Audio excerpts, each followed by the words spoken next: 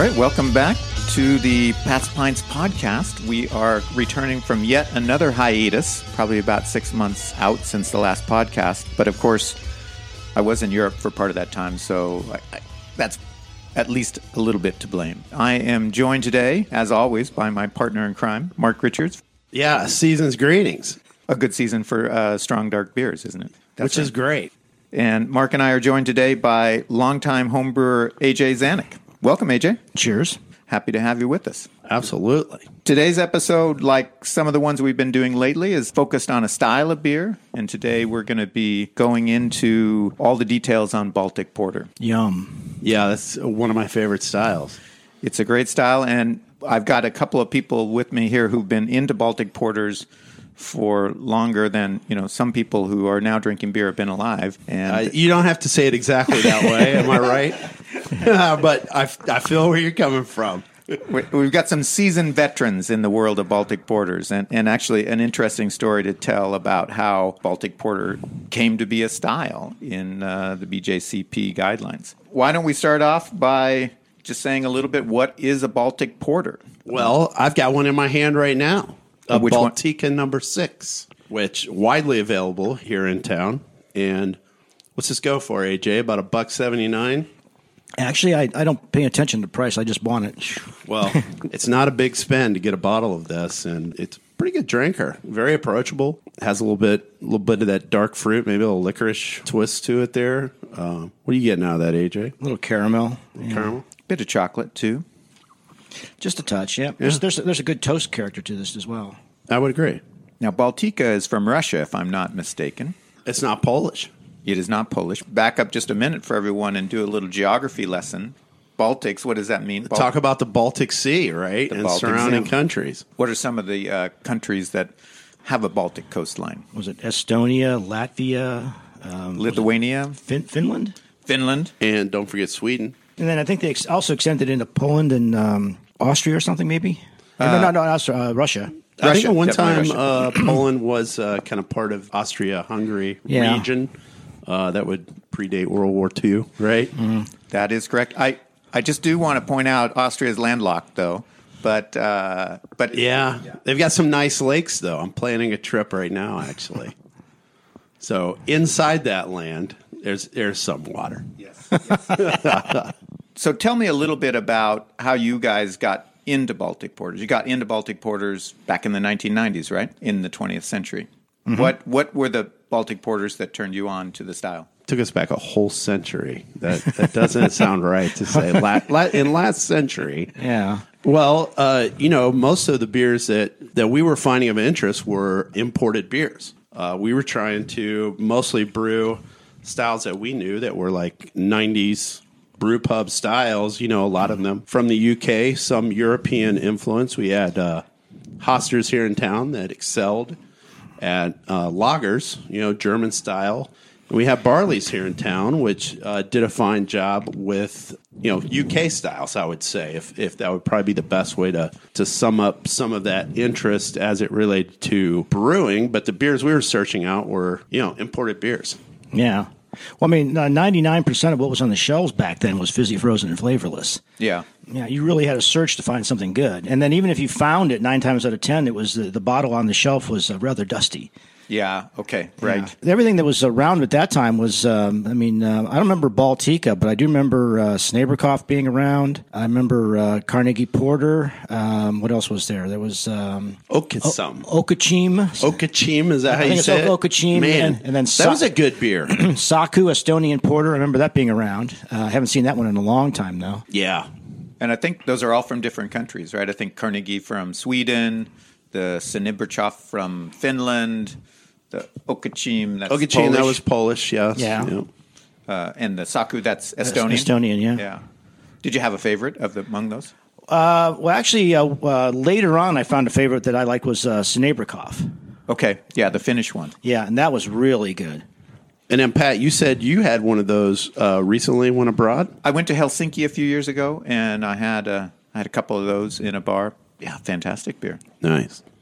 Couldn't have brought one back, could you? It was on draft. Oh, okay, fair enough. All right, you're excused. But then I guess that inspired you guys to take up some homebrewing attempts at this style. These days, of course, there's lots of resources out there to try and come up with a recipe. But what would you have done back then? Back then, there was nothing. I mean, you can read the bottle label, which told you a little bit. And then there was some excerpts on the back in what was the smaller internet back then. That I found that was something like, they would talk about the kilning methods and, that brewers trained in London. Okay. And then took the recipes back and made them bigger and made them lagers and all that fun stuff. But yeah. Yeah, I think there is a thread to the story where they were like influenced by the London, the porters of London at some point in time. Yeah. I mean, I'm sure there's like 12 different ways to tell these stories, and they're all different. It just depends on which text you seek out, right? Yeah.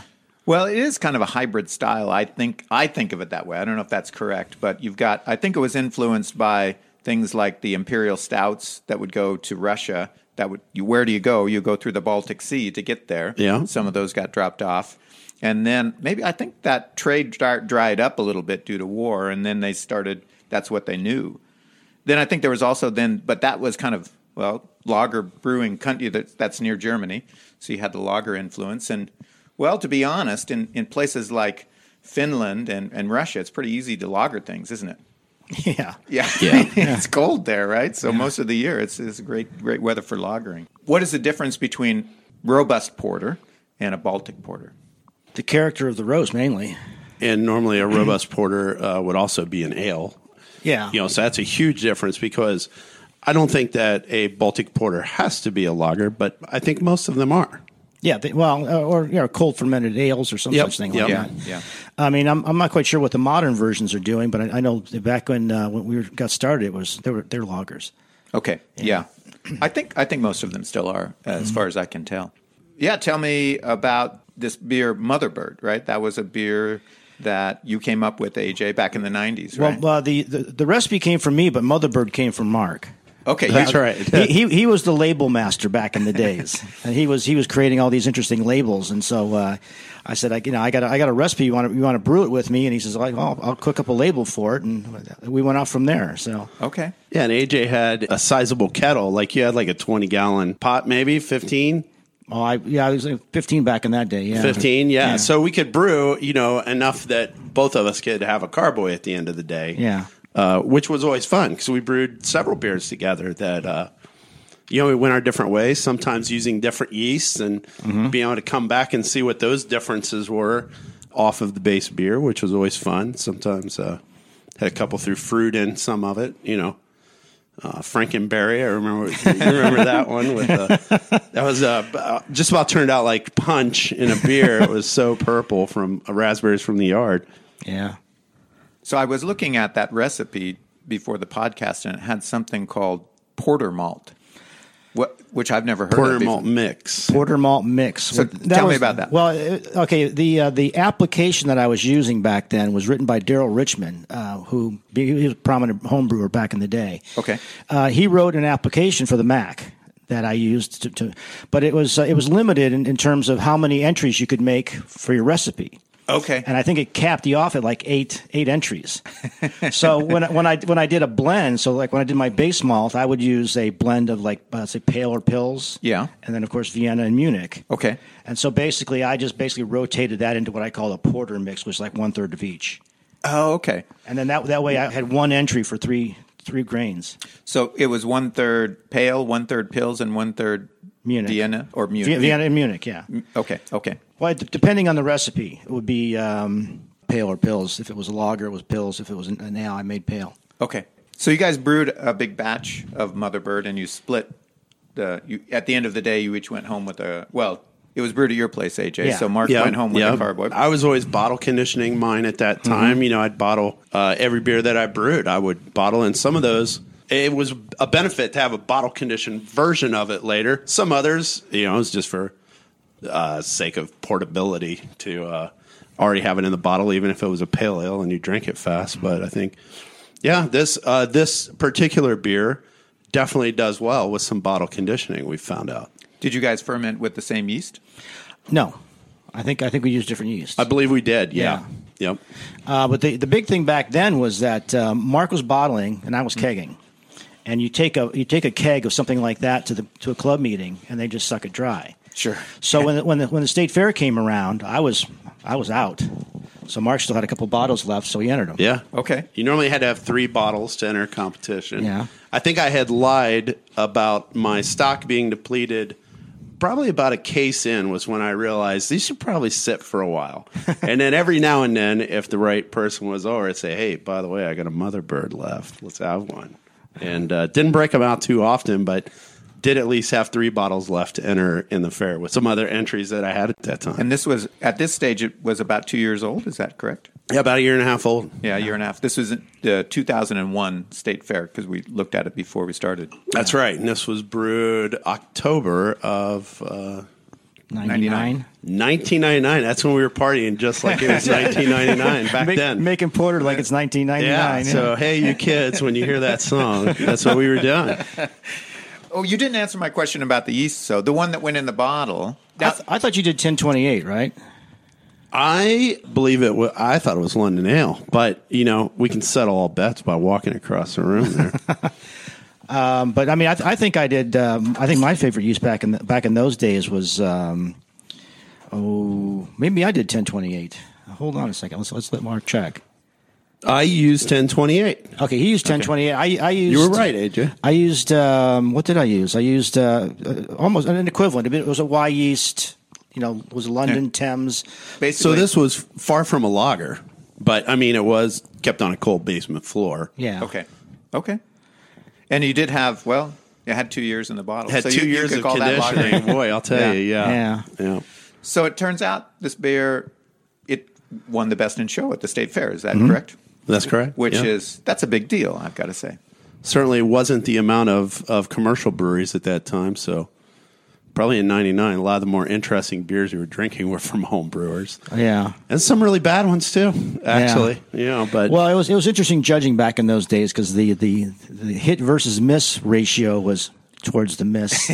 Yeah, and it's a lot more towards the hit these days. It is, yeah. I mean, I'm judging a lot harder better beers to judge nowadays. now. Yeah. Yes, I would agree. I guess availability of ingredients is part of the story. Well, and then of course there was knowledge and everything else too, and equipment and whatnot. Yeah, sure, absolutely. Okay, well then I judged the day Mark won, and so of course I'm talking to Gordon Strong at the end of the day, and learned that he had an interest in the style.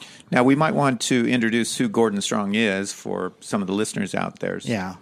Well, I mean, back then he was another home brewer. Okay. He and I started about the same year. Gordon's from Dayton, right? Yeah, Gordon was from Dayton, and he was in the Dayton Club, and then we were from Sods. And of course, our two clubs back in that day would mix quite a bit. We would go to each other's events and whatnot. So the bottom line is that Gordon was there, and he judged Best of Show, and he was impressed with the beer and all that stuff. And then we did some emails back and forth and whatnot. And about 6 to 9 months later, he showed up on my front door. Okay. And did he tell you he was coming? He told me he was coming, and he brought a just like I did today. I brought a bunch of samples of the style, and then he brought some notes with him and stuff like that. And we basically brewed another batch in my basement. Okay. And then we drank the samples and we made notes and then he took that off and basically turned it into what became the Baltic Porter style. Okay. Yeah. Okay. Yeah. Or the guidelines anyway. I mean that's kind of very cool to be part of that. Yeah. I really didn't even know this stream off of the story, I think, until recently when you won with once again a Baltic Porter in the Barley's the resurgence, yes, yeah, homebrew competition, yeah, yeah, right, basically, Gordon he took those notes that we made in my basement.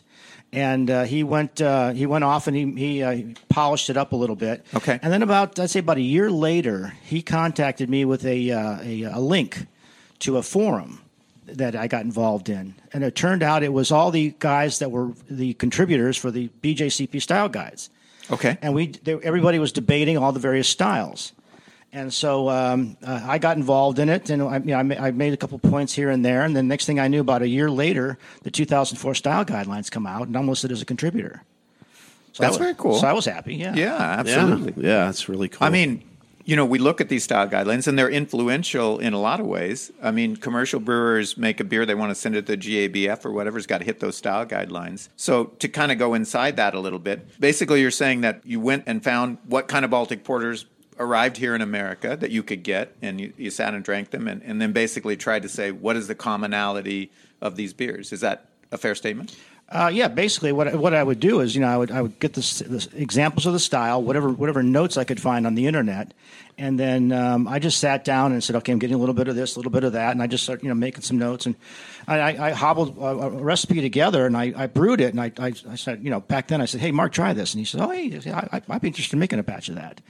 So, about a year or so later, we did. Yeah, I think we brewed this 3 times in total, didn't we? Together, I know Hans did, joined in one time. And, and I remember because the very next day he showed up with a loaf of bread. That's right. Hans is always baking. From the spent grain? Or no? It might have been. Occasionally, but Hans is a very good baker. I think you've been a recipient of a loaf before, Pat. So yeah, absolutely. He's a great baker. Let me ask a different question, and that is, what is the first example of a domestic Baltic porter, commercial Baltic porter that you saw?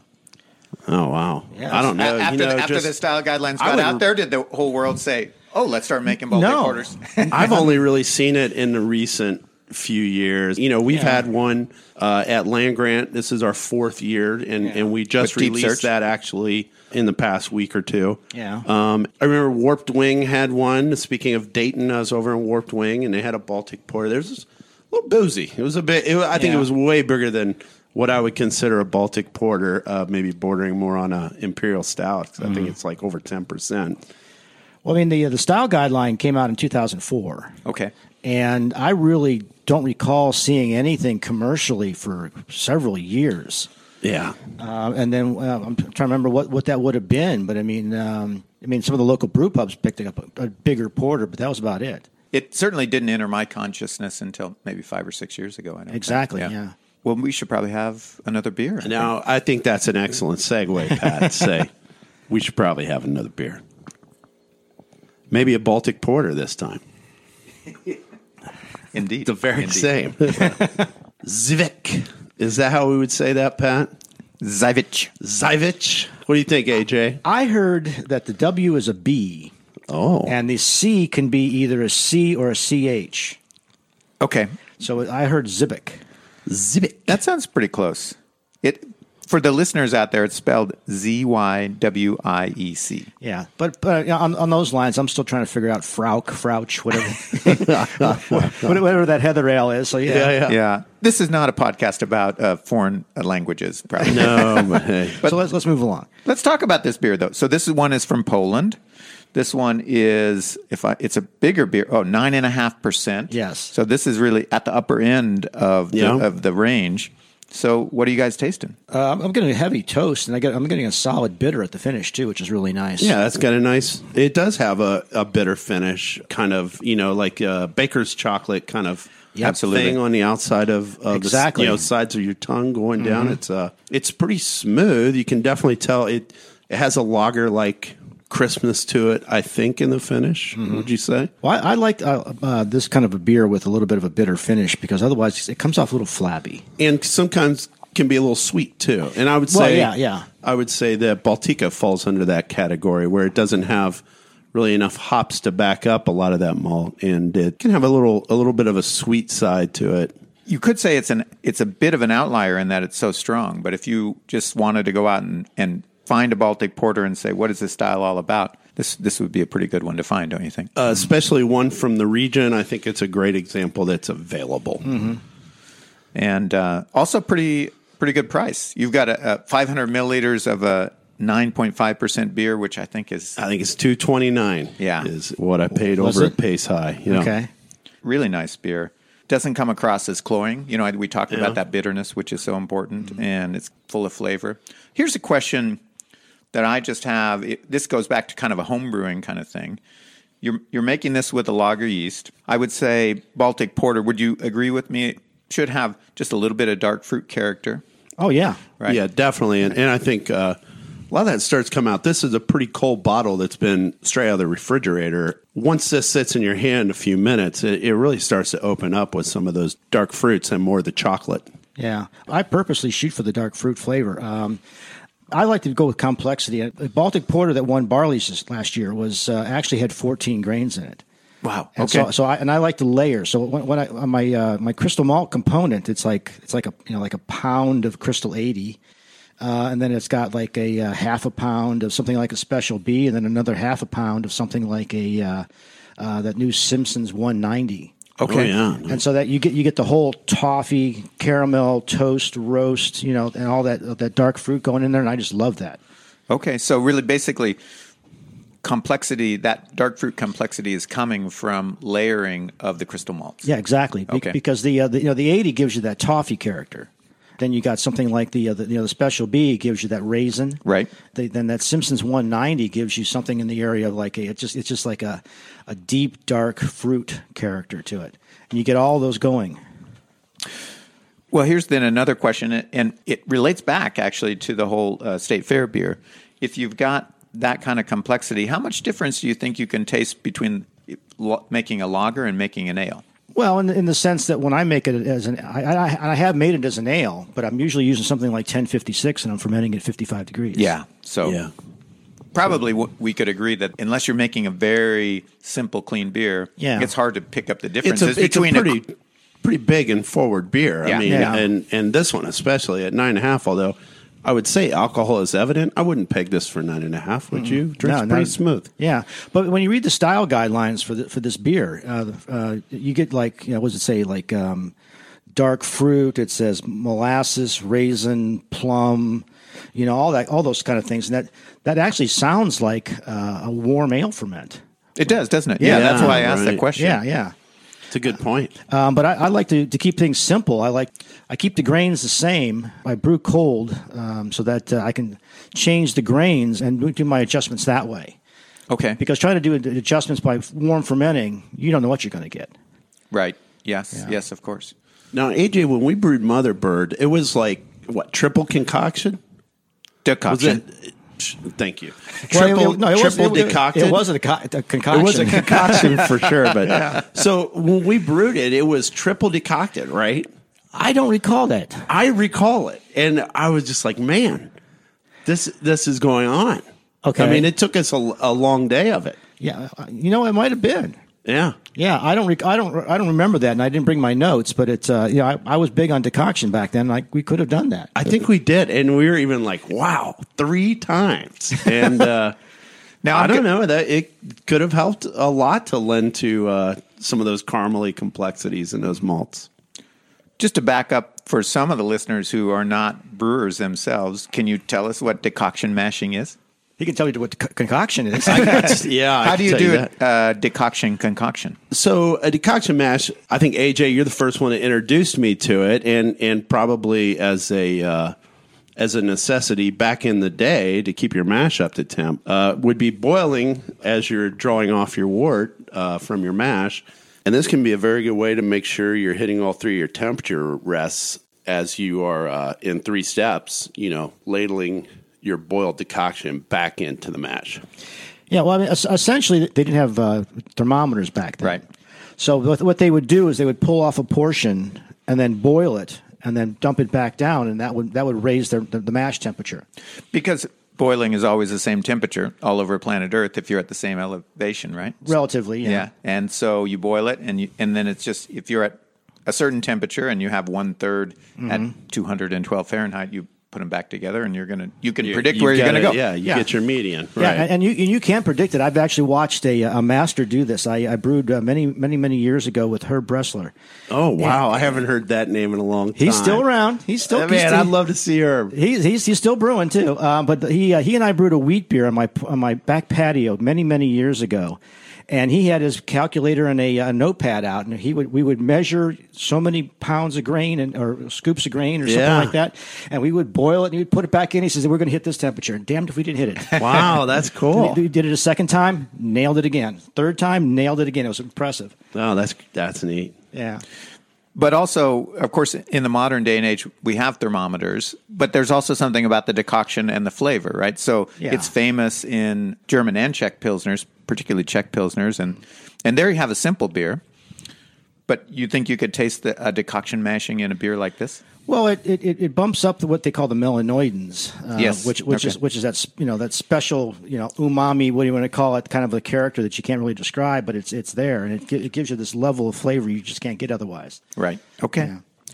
What about IBUs on a Baltic porter? We were just talking about how there has to be enough bitterness to balance Yeah. all that malt Well, sweetness. the guidelines specify was it like 20 to 40, something like that. I wrote it down. Let me see. Yeah, it's 20 to 40. And then, but I usually do mine at like 45 to 50, Okay. and I just don't tell anybody. I think actually, especially if you're going to set it aside for a while, Yeah. it's not a bad idea because when those hops start to fade down a little bit, you make yourself have a longer lasting beer in the bottle, I would say.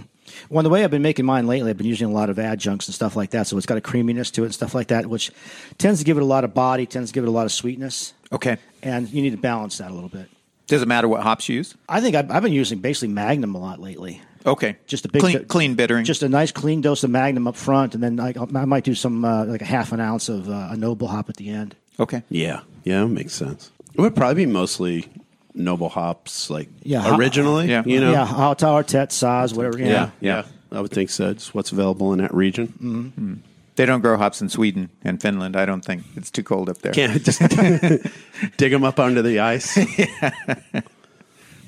So I want to come back just a little bit to styles, and then we're going to go on with the story. But if we talk about styles, we talked about the difference between a Baltic porter and a robust porter earlier.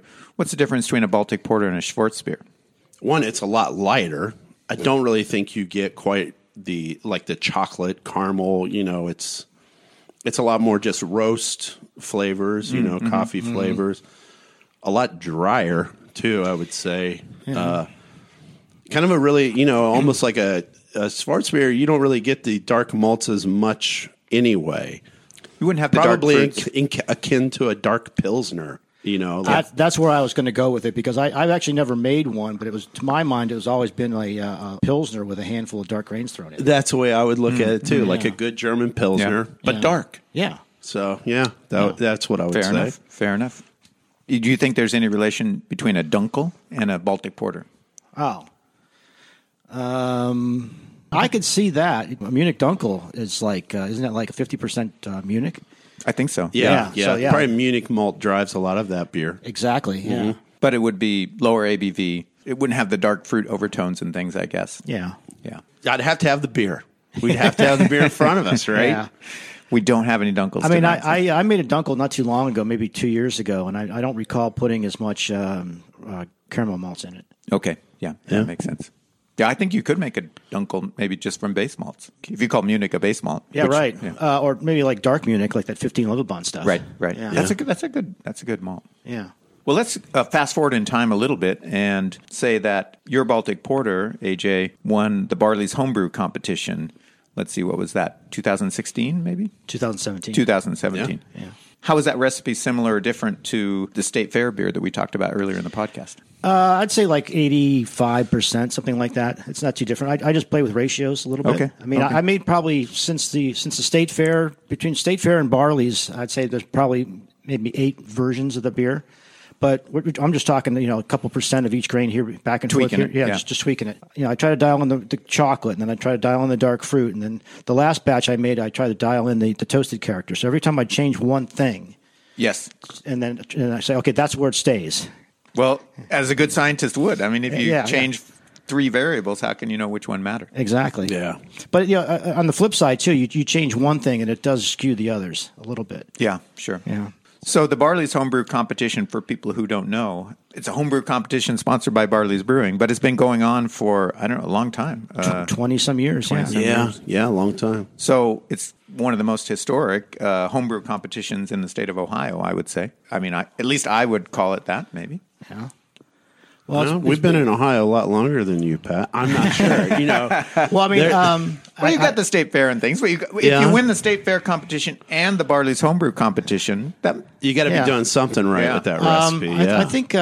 I think Barley's competition's going into their like 23rd year now, something like that that. sounds about right. Yeah. and when you win it, that means next year you get to come back and brew the beer at Barley's. So what was it like to take homebrew recipe and scale it up to a commercial recipe there at Barley's? Well, I mean, first thing is that when you take a 5-gallon recipe and you multiply it by 60 and then brew it on somebody else's equipment, you're going to get a different beer. You have to be ready. Sure. You have to be ready for that. But basically, I took the recipe, multiplied it out, and then I showed it to Angelo. And one of the first things the brewery will tell you is that we like to do whole bags and half bags. Makes sense. So basically, I had to take whatever I'd given him and skew it towards that. And then to his credit, he went out and got everything. Okay. I had 14 different grains in that batch, and he got them all. So, kudos to him. And then Angelo is a saint. He is. Well, that's the home brewer. Absolutely, in yeah. him, yes. Yeah. But the bottom line is that you got the right hops. You got, and when it came to yeast, when Gabe and I were mashing in, Angelo took a hand cart with a 5-gallon bucket of sanitizer, walked down the street to Gordon Biersch, and came back with 5 gallons of lager slurry. So, that was pretty cool. Yeah. I mean, Barley's is not known for their lagers, are they? Even their Pilsner is not a lager. Exactly, yeah. How long did it have to lager? Well, that was the thing, is that to fit into the schedule, we had to crunch it. Okay. Basically, we brewed the beer a month before it went on tap. All right. So we did a fast lager. We just bumped everything up a couple degrees along the way. Okay. And just rushed it through a little bit. Turned out nice. It worked for me. Nice. Yeah. Actually, we're drinking right now. It's going on 2 years old, but a bottle of the homebrew that won the competition. That won the competition. It's a little tired, but it's still not too bad. Yeah, the corners are knocked off a little bit. It's a little rounded. Yeah. But it's held up. That's right. It was called Foolish Mortal, right? Foolish Mortal. And there was a barrel-aged version. Angelo put, I think he did 2 50-gallon barrels. Okay. And I got a couple growlers of it. And so when we went, the three of us went to the Westgate Homebrew annual meeting, or that's right. Yeah, their seasonal meeting. Yeah. Well, it was nice to be invited to that. I had Absolutely. a good time. There were some great beers there. But we drank the last of the bourbon barrel aged Foolish Mortal. It was very good. Yeah. It was very good. Yeah. This is a beer that goes pretty well with the barrel. It does. It's probably the first time I'd had a barrel aged Baltic Porter, though. Yeah. Well, when he said you want to bourbon barrel age it, and I said hell yes. Yeah, I said go for it. It's an easy question to answer, Yeah, right? Exactly. Yeah. Yeah. Well, I think we probably should then move on and taste a few of the domestic examples. Yeah, and I have actually last year's Deep Search as well. If we want to do a vertical, Okay. Yeah, why don't we do could be interesting. I could get a couple extra glasses, so maybe we could have them side by side. a little foray into aging? Yeah, right.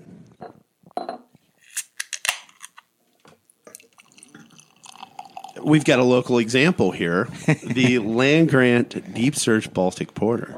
One of my favorites. Yeah. One of my favorites. Actually, it's one of my favorite beers that we make. Well, let's start with the new one. Let's start with the new one, which is on the right. So I had an old one in the fridge here from last year, so I'd been saving it to do a vertical. Okay. But we're starting with the new one, right? We're starting with the 2019 The 2019. current Okay. year. This makes a fine chili, too. Oh, yeah. Yeah, you made a really good chili with this. We're going to put a recipe for the Baltic Porter chili up on my blog site, so look for that. Yeah. It's a very nice beer. Coming off of the Zaibich. Yeah, coming off of the Zaibich, it's a step down in alcohol, just by 1%. This 8.5%. 8.5. Doesn't drink like 8.5%. No, not at all. It's a little drier. It's very easy drinking, I think, for a beer of this description. Not quite as much of the chocolate, probably. Yeah, I'm kind of leaning towards the older. Yeah, I think the older one has a little better dark fruit to chocolate relationship. I would agree that the new one is dialed back quite a bit on the dark fruit. Mm-hmm. So if you've got a beer that ages, what are the kind of changes that happen? So one of the things is the hop flavor will die off, right? Typically, Yeah. you'll lose some bitterness. Yeah. Yeah. Well, or aroma. Yeah. Right. Yeah. Yeah. But this is not a hoppy beer. So if you do get oxidation, let's just say hypothetically it might happen, that could bring a little more fruitiness to it, couldn't it? Kind of like a sherry. True. Boy, that old one's just so much more complex, isn't it? I agree. I think it just speaks to how well the Baltic Porter can age. I mean, I know that these ones that we got from across an ocean, I think they were dated like 2017, one of Yeah. them anyway. Yeah. You know, They're not sending them FedEx. let's just put it that way. It's not FedEx No, overnight. they're on a slow boat. They're Yeah. on a boat, maybe. Yeah. And it's not clear how long it took them to load on the boat and how long it took to get to Ohio, And and, how- then and- somebody at Giant Eagle to put it out. Yeah. Well, and how long they sat on the hot dock, and Right. But it is.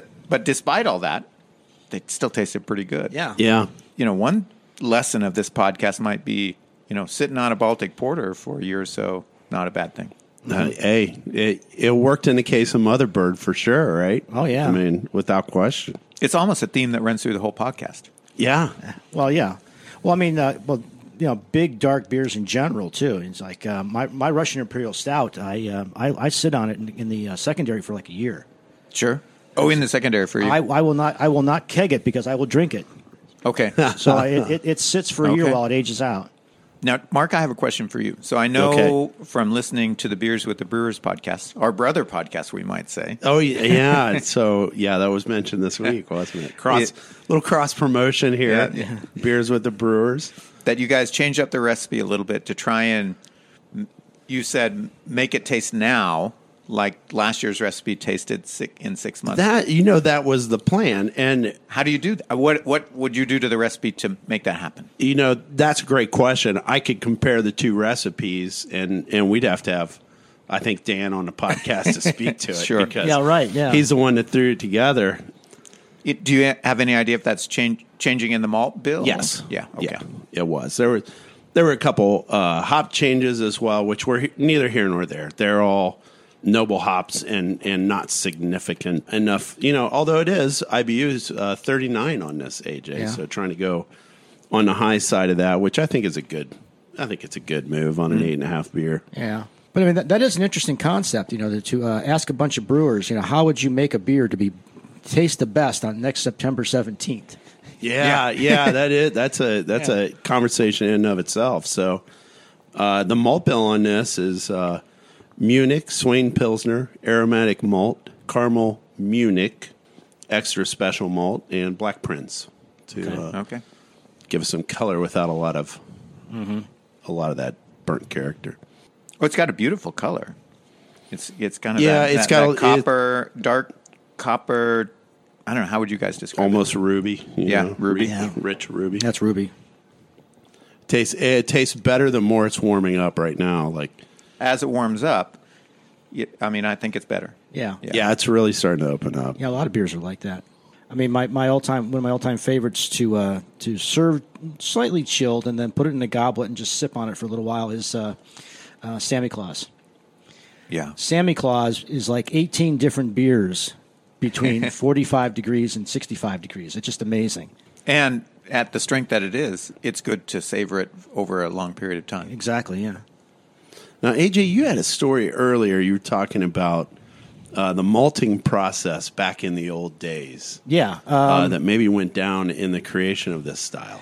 I think it plays a part. When I was researching the style, I discovered that the one historical reference that I could find was in terms of blown malt, which if you look back at the 2004 guidelines, we mentioned blown malt, and then it subsequently got rotated out. But in the days before drum roasting, they would put the grains in a shallow pan, and then they would do a wood fire, which is very uneven. And so what would happen is they would get this uneven cooking, and then at some point the grains would start to pop. Okay. And then they would pull them out, and they were shooting for brown malt back in those days. But the reference also mentioned spraying water to keep them from popping. So to me, that's crystal malt. Yeah, Yeah. it sounds like it. Yeah. So basically, what you've got is if you were to go through that pan, I'd be willing to bet that you're going to find everything from amber malt to brown malt to middle crystals to high end crystals to even something resembling like a low chocolate. Probably. So basically, and they were using that as the 80% of the grist. So I mean, and hence, you're looking at Baltic porters today. You got crystal malt, you got brown malt, Yeah. you got base malt, you got chocolate malt. They were getting it all in one pan, and we're putting it in separately. But what's the difference? Yeah, That's like that's crazy. Yeah, it's like the porter mix squared. That's right. That's right. Yeah, Exactly, AJ's yeah. Porter mix. yeah. Plug that in your Mac. AJ. Stick that in your Mac and process it. Yeah, Boy, I'm glad I saved that 2017 can or 2018. Yeah. I definitely think that the 1-year-old Deep Search holds up with the European examples with the best I've had. And, that could lend to the fact that the European examples that we have are pretty old. But we have a 2017 keg, a 2018 keg, and a 2019 keg. Okay. And we've got a bourbon barrel aged. We just have Deep Search on now for this year, but I was thinking here in a few weeks maybe we'll do a vertical down at the brewery. I think we want to taste this 2017 first to make sure we want an audience to consume it. However, it could be a real interesting 4-beer flight. Yeah, right. Absolutely. Yeah. Yeah, count me in if you do that. Yeah. I'm actually looking forward to it. It's like Angelo has a history of finding old kegs.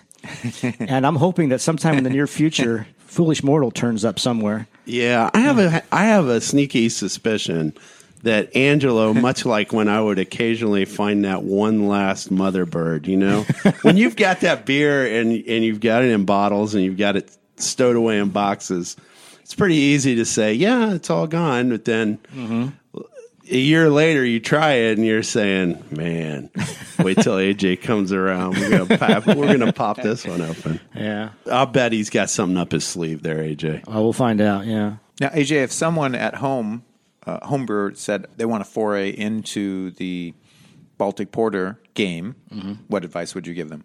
Complex malt bill, it sounds like. Yeah, I mean, and that's the only way I can say it, basically, is, at least Vienna, possibly Munich in the base malts. At the sort of 1/3 of the base malt? Well, I mean, whatever your base malt is, yeah, you can break it up however you want. Sure. There's no guidelines on that, but I mean, you can do quarters, halves, whatever you want to do. But I would definitely do. I wouldn't make it all pale malt or Pilsner. I mean, I would definitely rotate in a significant amount of Vienna or Munich. Put in some biscuit, aromatic, amber, brown, something like that. Get some toast going.